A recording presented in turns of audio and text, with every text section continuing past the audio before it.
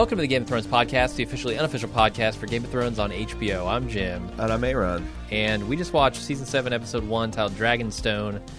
Aaron, what'd you think? It's back. It's back. I liked it. So I want to say a couple things. Number one, it started with a bang. Arya slaughtering the entire Frey family, which is, I think, confirmation of like at least the result of where we thought, if you're a book reader, the Grand Northern Conspiracy was going. Kind of like the fast forward, streamlined Cliff Notes edition. Okay. I like seeing Dany regain her ancestral homeland. I'm a little worried about Sansa. Learning a lot from Cersei. What did she learn? Probably not all good things, I'm going to guess. I thought it's interesting that the Lord of the Lights already is whispering into the Hound's ears. So that's what I think. And I got a couple other comments, obviously. What did you think? I thought it was a solid beginning to the season. You know, they oversold me a little bit going into this season. They said, every episode's going to be a hard home, essentially. And I'm like, this is not a hard home. No, it was not. It's not close to it, but it was good. It set up a lot of stuff. It does have an insane body count. Insane body count. Yeah, and I mean, some of the stuff was just plain awesome. Like the Arya scene was great, and then we go over to see the white giants. Yeah. That was fucking awesome. Yeah. I can't wait for those things to get into action. And we've had all this discussion like, is Bran going to bring down the wall, right? Like they seem to just gloss right the fuck over that, which surprised me. There was no talk of it at all. But does it matter when you got a bunch of undead giants pounding on it anyway? I don't know. And no one to guard the walls. I mean, that was, I guess, what Jon was trying to take care of there in his wartime meeting at the North. And some pretty nasty visions for the Hound. Yeah. He sees not good things happening at the wall. Yeah. Well, not just the wall.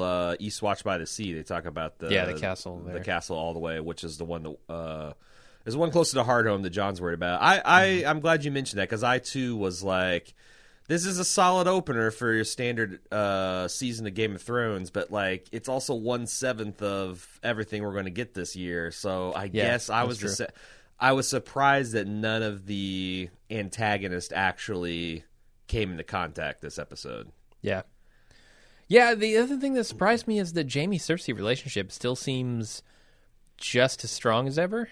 That really shocks me coming out of last season. Yeah. Knowing what we know about Jaime and Cersei's actions here. Yeah, especially with Jaime like mugging behind the throne as Euron's hitting on his sister lady. Yeah. He's like, ooh. And I'm like, come on, Jaime, come on. Apparently, Euron over the break lost a bunch of weight and also joined a goth rock band from the 90s. I don't know what kind of fucking pants he's wearing, but it's typo negative all the way. Yeah, he's guy liner and some black nail polish away from being the lead singer of Nine Inch Nails.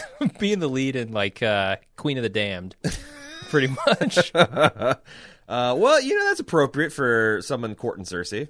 Yeah, I think so. Yeah. She might be the Queen of the Damned. She is. She's the damned queen. There's no possible way that she gets out of any. I don't know. Maybe she'll live this season. But there's no way she makes out of this story without reaping a healthy dose of what she's sown, which is shit. Which, by the way, so what did you think of? What did you think of Sansa and Jon? I actually liked that scene a lot. Did you? Okay. Yeah. Because I found myself agreeing with Jon as far as the form. Maybe not question my decisions right in front of everybody, but I also kind of find myself agreeing with Sansa as far as function. Like, maybe you should punish the houses that betrayed you and give their lands and titles to somebody else. Yeah, I thought... Like, what the hell? What kind of message are you sending to your people? Yeah, you're... Well... I mean, if Little John had been there, if the other dude who betrayed him, it would have gone way different. The MC, would have been off the hook. He just been, it's like Little John, please rise. What? It had taken 30 minutes just in that one scene. But if Little John Umber had been there, it would have been very different, right? He would have killed Little John. Small John, yeah, sure. Small John, is that his name? Uh-huh. Okay. Young John, young Jeezy. Young Jeezy, uh-huh. If he had been there, he would have killed him, right, for his betrayal. But I think he makes a valid point, too. Like, okay, so like, is it the actions of the house or is it the actions of one person that he wants to punish? And I think he couldn't punish the actions of that person. They were already dead. Right. So, and as Sansa pointed out, dead and fighting your armies. Right, right. I mean, it's yeah. I mean, he needs to reward, I guess, the people who fight for him in other ways. Right. Yeah. I don't know what that is. Like, give them, the Red Keep or something. No, give them Casterly Rock when he finally takes it. Yeah, I just feel like that Sansa's got some points there, and maybe Jon would do well to listen to. And the thing is, like, I mean, I talked a lot about in the preview podcast. Like, I really hope we don't see a Sansa and Jon betrayal, standoff, schism. Yeah. And I feel like that they're at least hinting towards that. Now, that might be some just like to keep us fans a Twitter on Twitter. But I saw a little bit more conflict there than I was supposing. I also like the fact that Tormund is still hot for Brienne.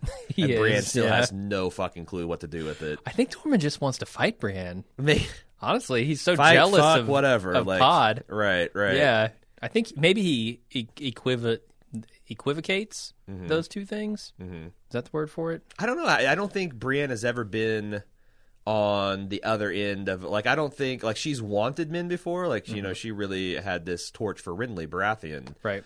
I don't know that she's ever been courted before, like in jest plenty of times, to her humiliation, but like the idea of like, what do I do if a man likes me? I don't know if she's equipped for that, but I do find it very entertaining.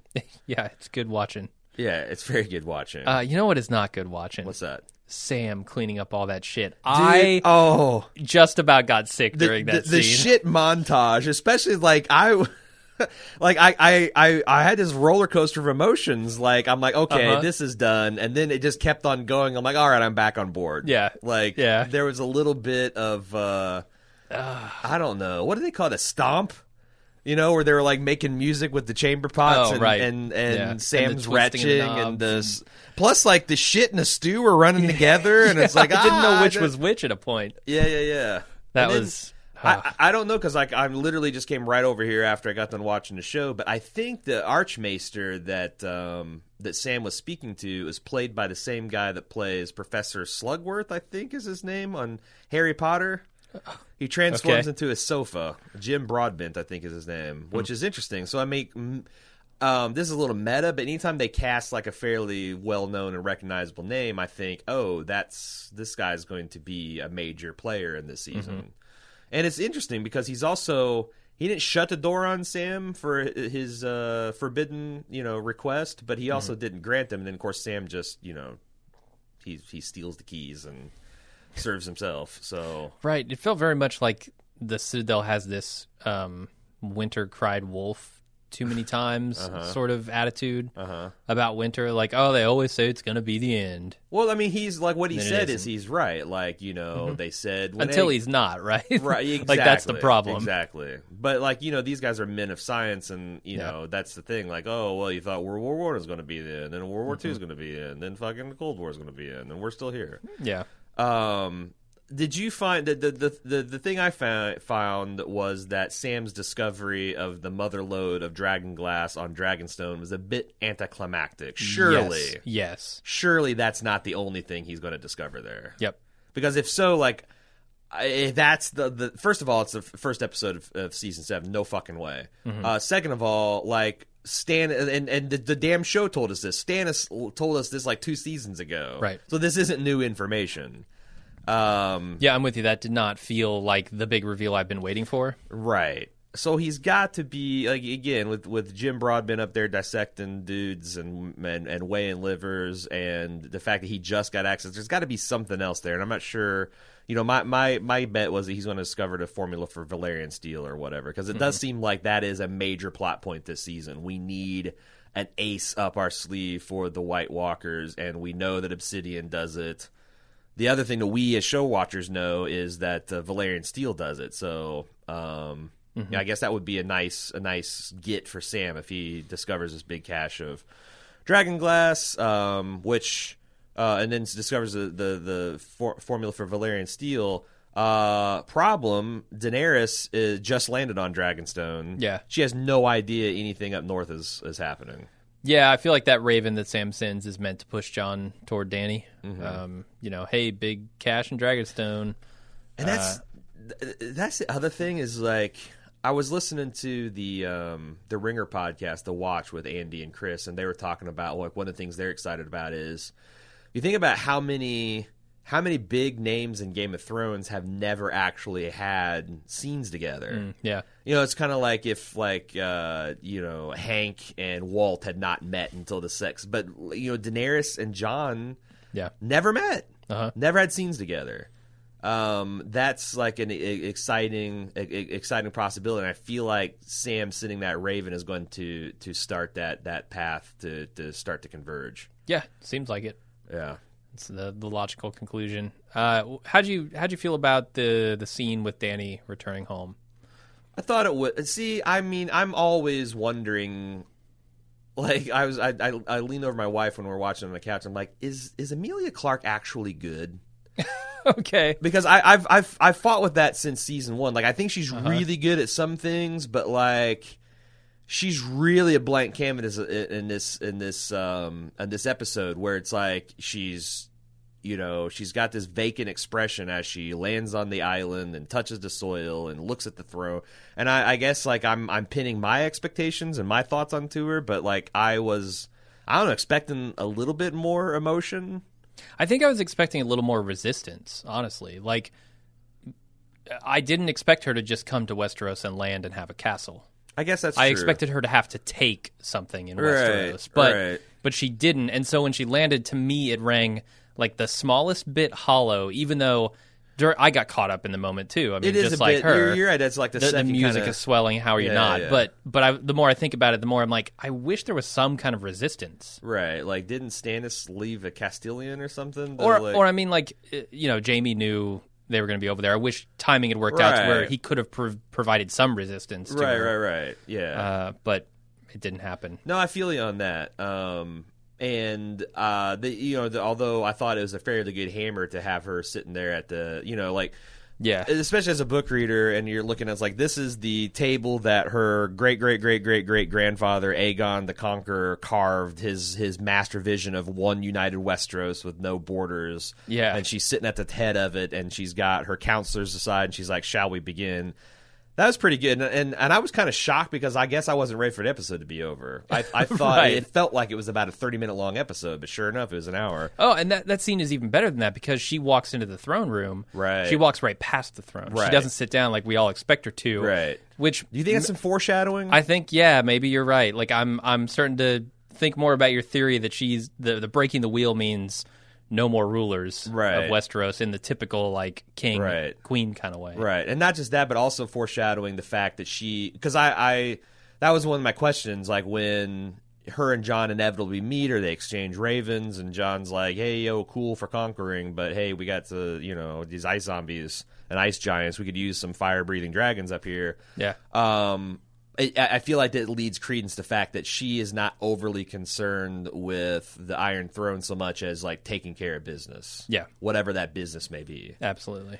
So I felt good about that. Now, did you get the pathos of the Hound when he was going up to the little farmer's croft? Yeah, so they did the previously on. Oh, gosh. Which really helped. I literally got home, flipped on the because I ran way late. It took me way longer than I thought to float down this fucking river. I took my family on this river float adventure. I came home. I, like, roared into my driveway. I'm soaking wet. I rip off my trunks. I throw on some pajama pants. I sit down, and it's literally the HBO static. I'm like, yes, I didn't miss anything. Nice. I missed all the previously on. So you got the whole. They did, yeah. They showed that scene where he killed the guy and stole the silver when he was traveling with Arya. So yeah, that made perfect sense. So I thought that was kind of neat. The fact that he's like, oh, these people don't want to be bothered. But then it also seems like the Lord of Light is he's granting the Hound visions the way he would Melisandre or any of the other. That surprised me a little bit, and I think it surprised Beric as well. Well, also, like, they set up, like, some really good questions, like, why is Beric special? What is the Lord of Light want him to do? Yeah, all good questions. Yeah. I think that scene did really well to show how far the Hound has come, right? From being the villain to someone you can root for, and someone who feels guilt and understands that he's messed up. Although it does kind of, if I take my own medicine, I talked a lot about on the second preview podcast about how I'm kind of selling my Jamie redemption shares short. Because I feel like he, at the end of the day, he has to answer for his crimes, right? Like, you can't just be like, oh, well, little light incest with the sister and a kid gets in the way, throw him out the window, no biggie. You got your arm cut off, you had some nice moments in the hot tub with Brienne, you're cool now.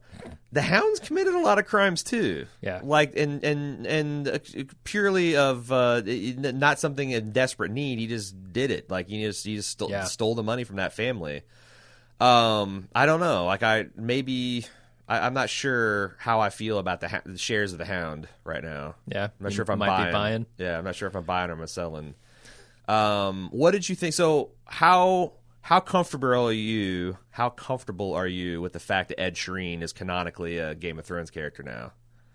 Ed Sheeran? You don't know who Ed Sheeran is? He's the singer-songwriter of our generation, somebody's generation. He was the Lannister singing and the camera was he okay? And I was gonna say that guy's a pretty good singer. And the camera kept on like, "Hey, Ed Sheeran, hey, I thought it was Sheeran. I don't think I've ever heard it pronounced. Is it Sheeran? It might be. That's what I first of all, I can't pronounce shit. So it confused me when you said it. But Ed Sheeran. I don't know that I've ever heard it pronounced. I've read it. So here's and 9 times out of 10, if I only hear or if I only read a pronunciation or if I only read a word, I'll mispronounce it. So here's the thing: I don't know enough about the guy. I don't think I've ever heard his music. If really? I have, I didn't know it was him. You can't have lived the last 5 years of that, right? But I couldn't name one of his songs, so I'm cool with it. I don't care. A lot of people. Like he's got a baller life. Like he's got this scar on his cheek now that I guess. He was partying with like one of the royal family members, and their sword came off the wall, and there was some dueling, and he got his face slit open by a sword from a prince. Like that's pretty cool. All right, maybe he is a Game of Thrones character. That sounds like something that Ed of House Sheeran would do. Yeah. Okay. What else do we want to talk about? I feel like we've covered it. What?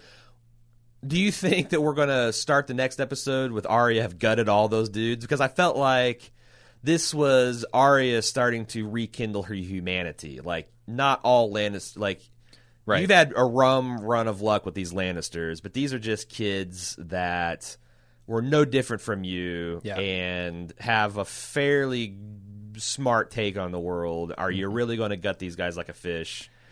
On the other hand, it wouldn't shock me if we start a next episode and they're all strung up to trees like a predator, and she's gutted them and she's whistling the Rains of Castamere as she goes on to King's Landing. Yeah, it's interesting. I wonder how far they're going to go with trying to. I feel like it's a fake out for the audience. I don't think Arya is going to be like suddenly this wholesome kid again. No, that's in her past. I think they might be trying to fake us out a little bit with that.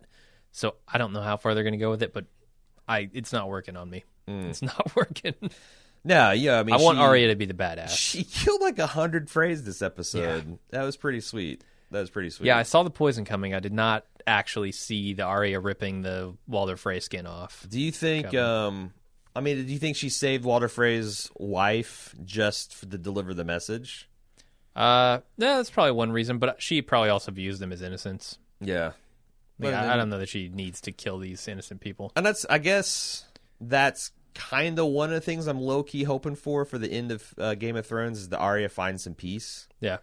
Because she didn't have a chance, man. She was literally thrown to the wolves. She was. And, like a lot of people... It's funny because there's this tension in the audience where, like, it's really cool to see Arya kicking ass, but then you think this is a very damaged little girl... Yeah, who is spending her humanity to do these things. Littlefinger is going to come up to her, but are you happy? Get the fuck out of here. Are you happy, Littlefinger? Are you anything? Right. Jesus he won't Christ. be happy till he's on the throne, and that's not going to happen. I won't be happy till he's in the ground. How many episodes do you think is going to take for him to get there? The same number of episodes it takes Arya to get to him. Seriously, Arya's got to kill him. Arya's got to kill him and take his face. That's the other shocker thing is that I thought that we were going to get a Stark reunion in Winterfell. That was one of the things I was really looking forward to. Yeah, she's not the preseason cast. There. Like I thought that she would at least stop by Winterfell, and Bran would get there about the same time, and we'd have the 4 Stark. 4 Stark children. I guess Jon still is a Stark, even if he's a Targaryen too. Mm-hmm. And everything would be cool. Nah, I mean her going to King's Landing doesn't really bode well for my Littlefinger face theory. Yeah. Did you see wish? I don't want to talk about it now. We'll save that for the spoiler cast. But did you see the very short preview, but intriguing preview for next week? No, I did not. All right. Well, we'll have to watch that before we do our spoiler cast on Friday because I got a whole can full of gas to talk about just off the 15-second preview that they had. I think that's about all I got for the instant take. We're going to obviously talk a lot more in depth about this, do a scene-by-scene recap on Tuesday. So tune in for that if you're interested. And I probably don't have to tell you this, but also if you got any hot takes, send it to Game of Thrones at baldmove.com. There's also a forum thread that you can discuss with your fellow fans. And if you want to keep up with all the stuff we're doing, baldmove.com is a great resource, but also we are on social media, facebook.com/baldmove and Twitter @baldmove. Yeah. It has started. Winter's here. And that's the other cool thing I thought, that winter's manifestly, like, maybe not so much in King's Landing, but even in Old Town, like, you can tell that, like, it's a little more overcast. It's turning into Cold Town. It's turning into Cold Town. That's right. The silver bullet is pulled in the station. Coors Light for everybody.